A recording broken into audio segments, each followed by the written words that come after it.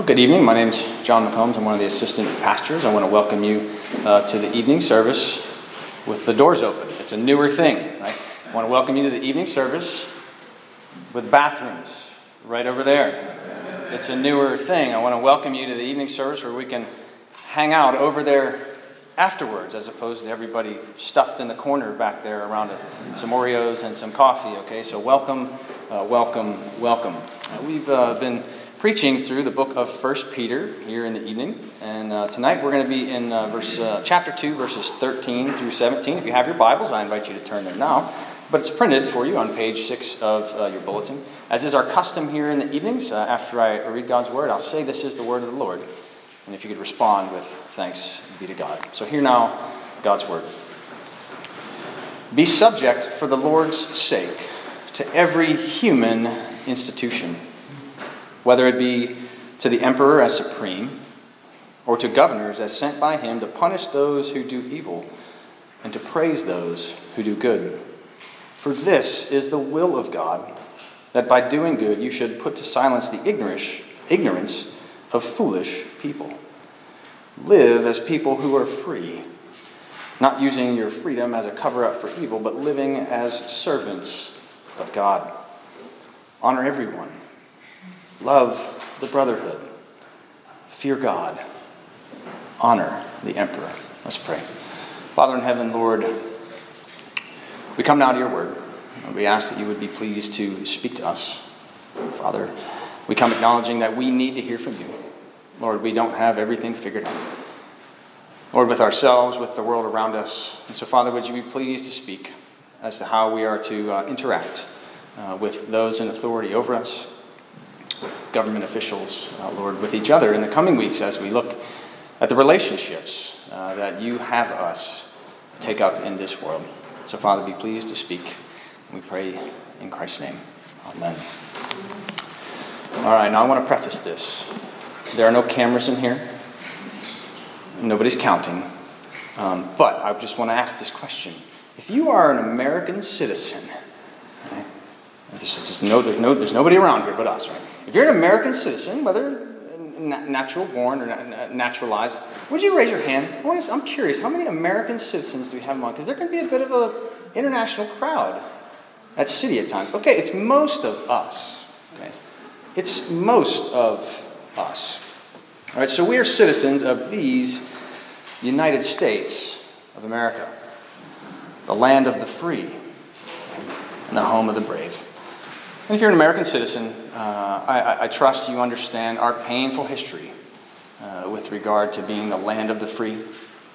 That in this country there were years and years and years in which certain people were not free by virtue of the color of their skin. It's a difficult past. And this is not to say that we're beyond all that, because we're not. But in a country in this day and age where many have so many freedoms that so many others around the world do not have. So in this day and age where so many of us have so many freedoms that many around the world just don't have, I find that we have difficulty. We have a hard time understanding freedom from a biblical perspective. What does it mean to be free? I think this text helps us out tonight. And I think the next coming weeks, as we look through 1 Peter, the end of chapter 2 and chapter 3, it's going to show us how we are to exercise that freedom, right, in all of our relationships. So tonight we'll dive in at verse 16, and we'll start with this theme, right, of living as people who are free. Verse 16 says this: we are to live as people who are free, not using your freedom as a cover-up for evil, but living as servants of God. That's where I want to start tonight. And that's kind of where I want to end up, too. What does that freedom look like? So we have to start by asking some questions. What is freedom? What are we freed from? What are we freed to? Galatians chapter 5, verse 1, it's printed on page 7 in your additional scriptures, says this: for freedom Christ has set us free. Stand firm, therefore, and do not submit again to a yoke of slavery. If Christ has set us free for freedom, we want to understand that. So let's start off just by saying what freedom is not. Freedom is not an absence of all rules. It's not an absence of all restrictions or laws. Although often I think in America that's the way we think of it. It's a free country, right? I mean, I don't know if you've heard that today. Maybe you didn't hear it today or this last week, but even though it's only March, I bet you've heard it this year, right? It's a free country, right? Does that mean no laws? Like there are no laws here? Well, far from it. So freedom, right, is not the absence of laws or rules. Right? It is, if we had no rules, if we had no laws, that would not be liberty, that would not be freedom, that would be anarchy. The end of the book of Judges talks about that pretty clearly. Everybody doing what's right in their own eyes. In Scripture, in our reading today, as James read earlier, chapter 6, verse 18 in the book of Romans, it tells us this. Let me back up to verse 17. But thanks be to God that you who were once slaves of sin have become obedient from the heart to the standard of teaching to which you were committed. Now verse 18. And having been set free from sin, have become slaves of righteousness. It's very clear that freedom in Scripture is being set free from sin, right? Our own sin, right? Our own slavery to sin. That's what freedom is in Scripture. First and foremost, from the penalty of that sin, but also from the power of that sin. If you want to read more on that, go back to Romans chapter 6, the verses before. Like read 1 through 14, and you'll read about the dominion of sin. So we've been set free from the penalty, and we've been set free from the power. We haven't been set free from the presence of sin yet. That's coming. We pray to that end. Come, Lord Jesus, come. Right? Who will deliver me from this body of death? Christ is coming to do that once and for all. And we've been set free from sin by the free gift of God, which we find in Christ Jesus, our Lord. So here in verse 16, then, are we to use our newfound freedom as a cover-up for sin? Right? Well, WWPS, right? What would Paul say? What would he say in the book of Romans? He'd say 3 words, by no means. Of course, we have not been set free. Being set free from the law is never an excuse to break the law. We can't continue in sin that grace may abound. We've been set free to live, now coming back to Peter's words, as servants of God. We've been set free to become servants of God. That servant word is the same word as slave, doulos, right? We've been set free from sin in order to become slaves to God, servants of God, slaves of righteousness, as Paul would say. Quite a paradox, isn't it? That our slavery to sin, it ran so deep that we could not be servants. We were at enmity with God, so we were set free to do that very thing. Galatians 5:13 and 14, also in your additional scriptures, will say that this way: for you were called to freedom, brothers, okay, brothers and sisters. Only do not use your freedom as an opportunity for the flesh, but through love serve one another. For the whole law is fulfilled in one word: you shall love your neighbor as yourself.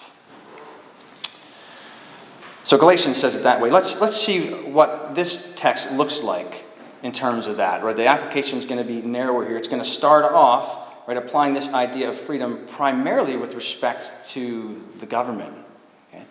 With those appointed in authority over us. In this country, those elected in authority over us.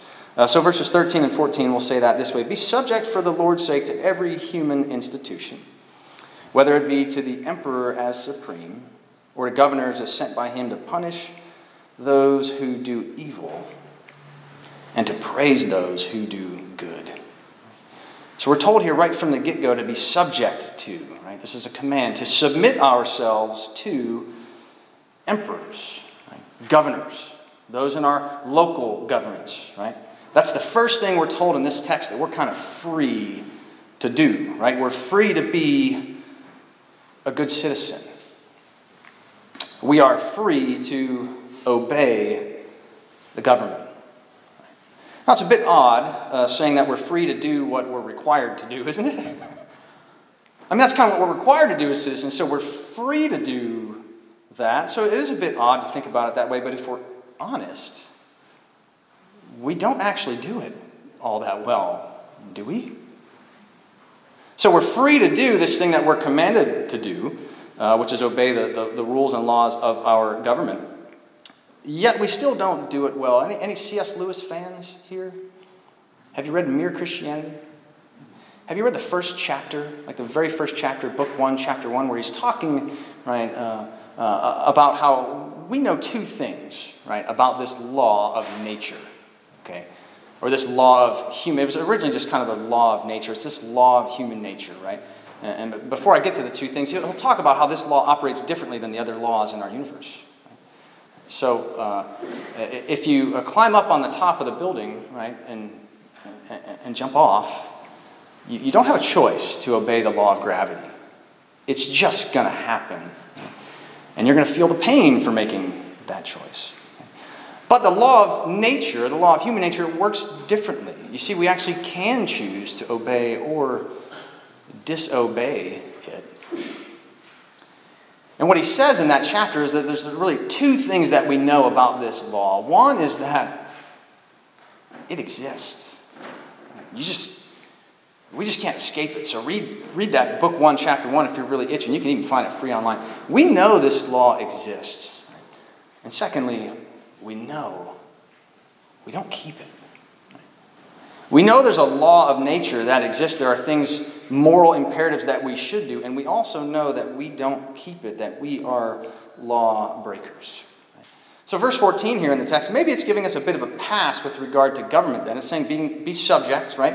Every human institution, emperors, governors. Maybe 14 gives us a pass. Or to governors as sent by him to punish those who do evil and to praise those who do good. So we might be tempted to ask the question, what if the government is not promoting good? And what if it's not punishing evil? Right? Then do we have to be subject? Do we have to submit ourselves to it? Well, I don't think we're off the hook there. Right? I don't think we can use that as a free pass, and here's why. The best government in history that ever existed, and for any non-U.S. citizens in here, I don't pretend that it's ours. I don't pretend it's these United States. But the very best government, whichever one it is, it hasn't done it perfectly.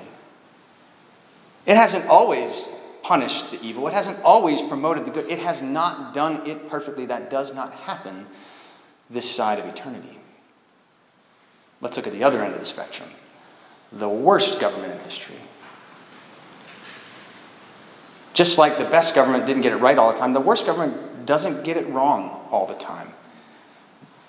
By God's common grace. So even some of the most corrupt governments out there still do things that do promote good and that punish evil.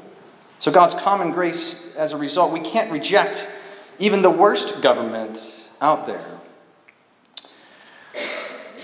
But you don't understand. We have President fill in the blank. Because as we go back in our lifetimes, there would have been different people saying that with every president. You don't understand. We have this president. Really? Have you put together who was the emperor when Peter wrote this epistle? It would have been a guy named Nero. Right? Do you know anything about that guy? I mean, it's possible to have someone worse than him. I'm not saying he's the very worst, so that rules out, right, everyone. And everyone has to be at least as good as Nero, but wow. A lot of stuff going on. I invite you to read about that. Right? Read about his reign from 54 to 68 AD in Rome. You will not be encouraged. So Peter, as he's writing to us, is writing, as we talked about at the beginning of 1 Peter, at least no earlier than 60 AD. no later than 68. He's writing in the 60s when things were really getting hot and heavy in Rome. So as far as I see from Scripture, there are only really two grounds for disobeying government authority. There are really only two grounds for disobeying government authority, for what we might call civil disobedience from Scripture. The first would be if the government requires us to do something that breaks God's law.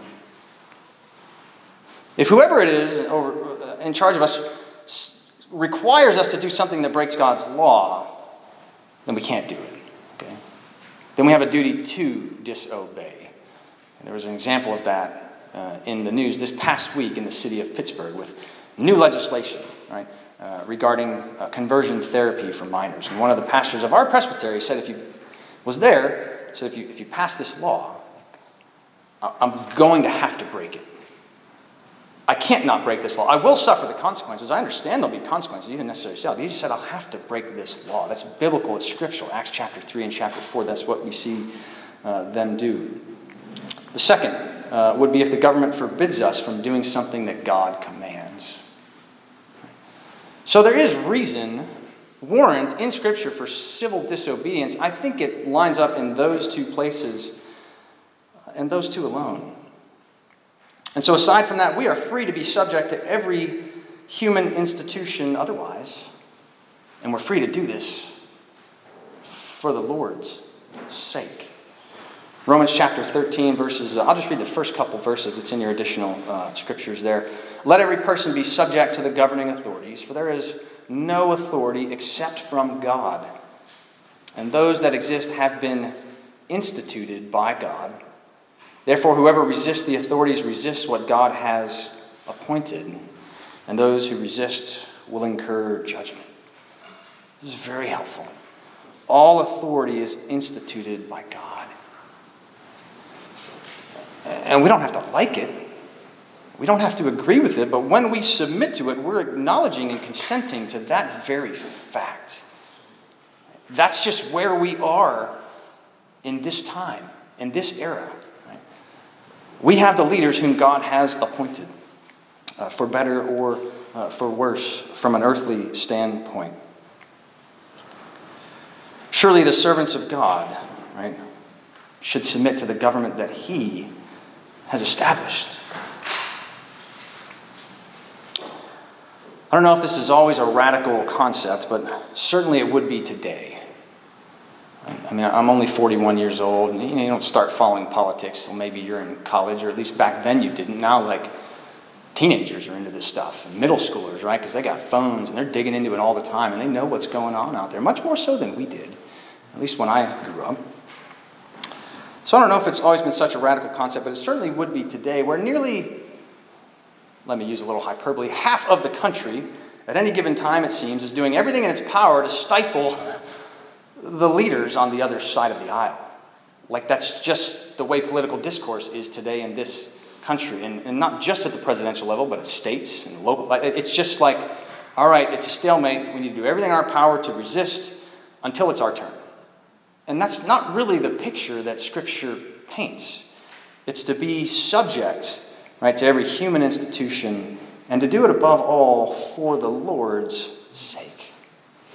So we're free, as we talk about, right, being free to live as people who are free. We're free, first of all, to be citizens, to be subject to every human institution, to be good citizens. Verse 15, though, I want to move on here. We are free to do good. We're free in the gospel of Jesus Christ to do good, but I want to qualify that. You may suffer for it. Verse 15 says this, "For this is the will of God, that by doing good you should put to silence the ignorance of foolish people." This really flows out of verse 11 and verse 12, where Naaman finished last week, where we read, and it's in your additional scriptures, "Beloved, I urge you as sojourners and exiles to abstain from the passions of the flesh which wage war against your souls. Keep your conduct among the Gentiles honorable, so that when they speak against you as evildoers, they may see your good deeds and glorify God on the day of visitation." Verse 15 in the text here says, "For this is the will of God, Let me just say that one more time. For this is the will of God. It doesn't say that too many times in Scripture, does it? And that's a question we ask all the time. So if I were you, I'd be like, not that I have anything so profound to say, I'd be on the edge of your seat like Chrissy Kerber is back there. She's like leaning forward like, this is the will of God? Ears ought to perk up, right? Wow, it doesn't say it all that much in Scripture. And so sometimes we're just left, not to wonder, but we have to search that out. But some points it's so clear that this is the will of God, that we have been set free from sin to do good. I think Ephesians chapter 2, verses 8 and 10. And to do good, and for that good to put to silence the ignorance of foolish people. Now, does that mean they'll be completely quiet? Is that what this text is saying? Well, I think if we go back to verse 12, we see it already said they're going to speak against you as evildoers. So I think the best way to understand this is there'll be no basis for arguments against you if you're doing what's good, whether they admit it or not. The ESV Study Bible says it this way: the godly lives of believers will put to silence any false charges raised against them. So people will rage. They might rage against you. They might do so because ultimately they're raging against God.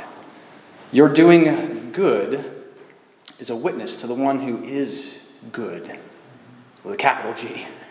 We're not good in that way. So say you leave here tonight and you head down to the waterfront. Right? Anybody going that way? Has it been decided yet? Dinner crew, where everybody's going tonight? Because if you notice, my family's not here, so I could be, and I am on spring break this week, so I could be joining you. I don't know if I'm invited. I've been invited in the past, but I know you guys have quit and given up on me at this point. I'm begging and pleading for another invitation tonight, so long as my wife's doing okay at home. So let me just grovel a bit. But if you're going down Browns Hill Road, and you're going over the Homestead Grays Bridge, what a name. What history, the Homestead Grays. You're going down that bridge. And what's the speed limit there, by the way? 25. Yeah, it's 25. Whew. Who drives that? Oh, all right. What happens if you do?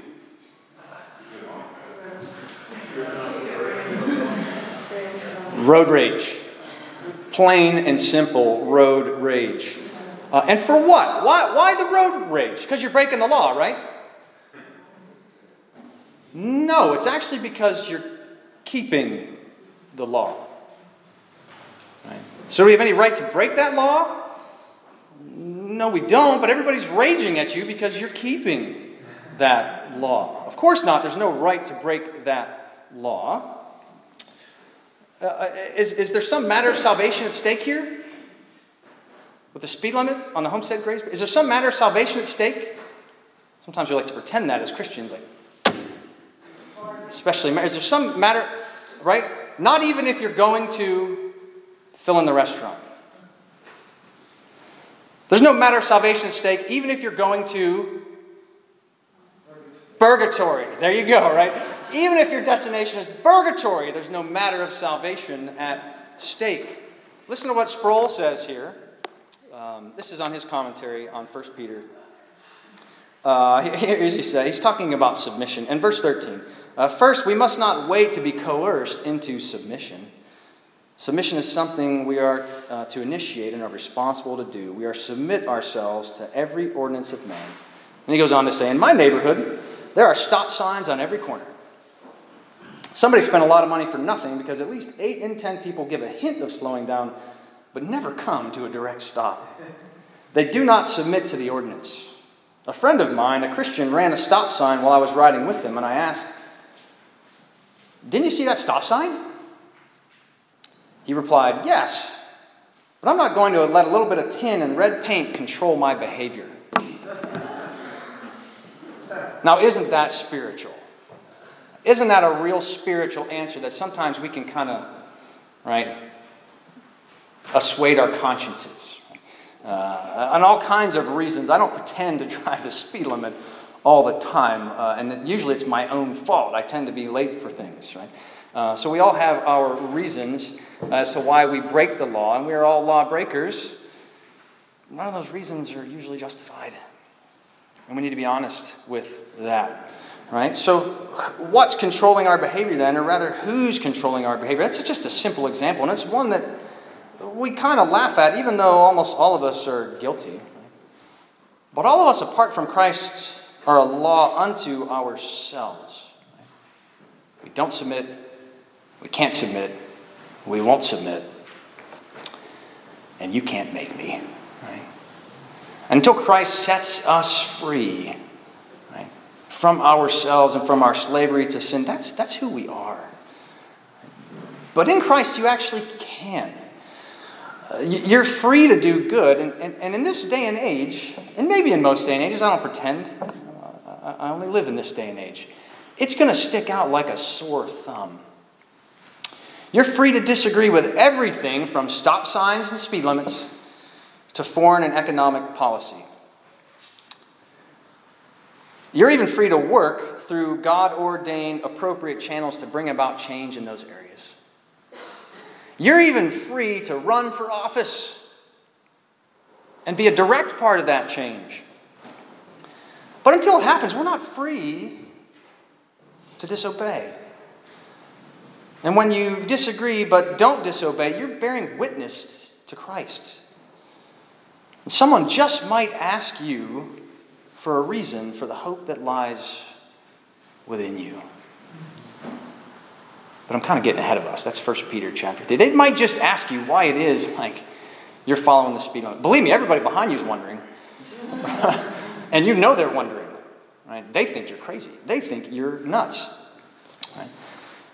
So it's not only following God's laws. I don't want to define this that. It's not only following God's laws that will get us in trouble with the world. At times, following the world's laws get us in trouble with the world. Their own laws. The laws we make up as people. Right? Even if they're just. We may very well, when we follow the laws of this world or God's laws, suffer. Right? It can lead to suffering. This book is about suffering. But you're free to suffer in this way. While everyone behind you is blaring the horn. You're free to suffer, right, as a witness that Christ might be exalted. So we're free to be good citizens. Right? We are free to do good. But we might suffer for it. In fact, we probably will. There's a few more things we're free to do we learn in verse 17 and following. Just verse 17. We are free to honor everyone. We're free to love the brotherhood. We're free to fear God. We are free to honor the emperor. You see, in Christ, we are free to honor all, like without exception. Because by God's grace, we understand the inherent dignity and worth each person possesses by virtue of simply being made in His image. So you're free to honor all. You've been set free from making those decisions.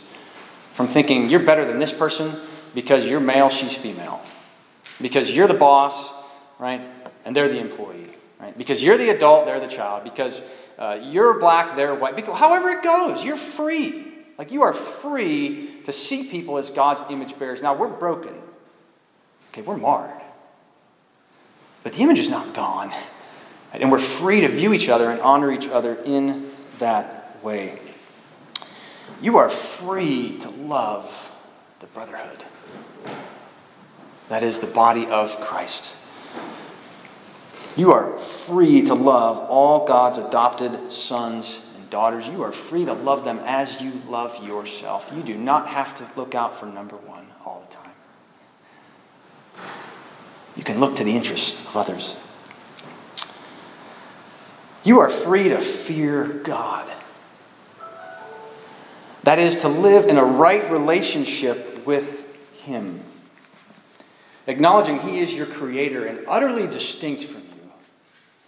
And that you are His creation.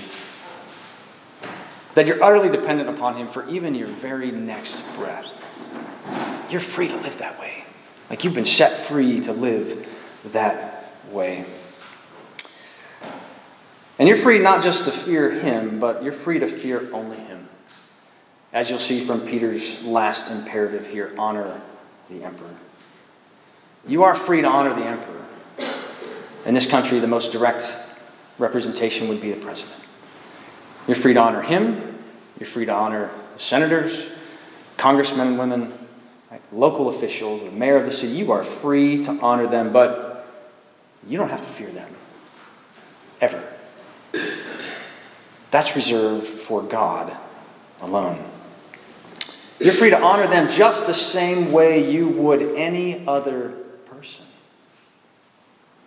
You're free to do that. In fact, you're commanded to do that. You're also free to honor the office which they hold, which they occupy, which God has put them in this season of life. So, living as people who are free. Is that your desire? To experience the fullness of freedom in the Lord Jesus Christ in this life and all that comes with it. The joy and the ridicule. The sanctification and the suffering. And more than anything else, the glory that awaits you when he returns. You're free to do all those things in Christ. For freedom, he has set us free.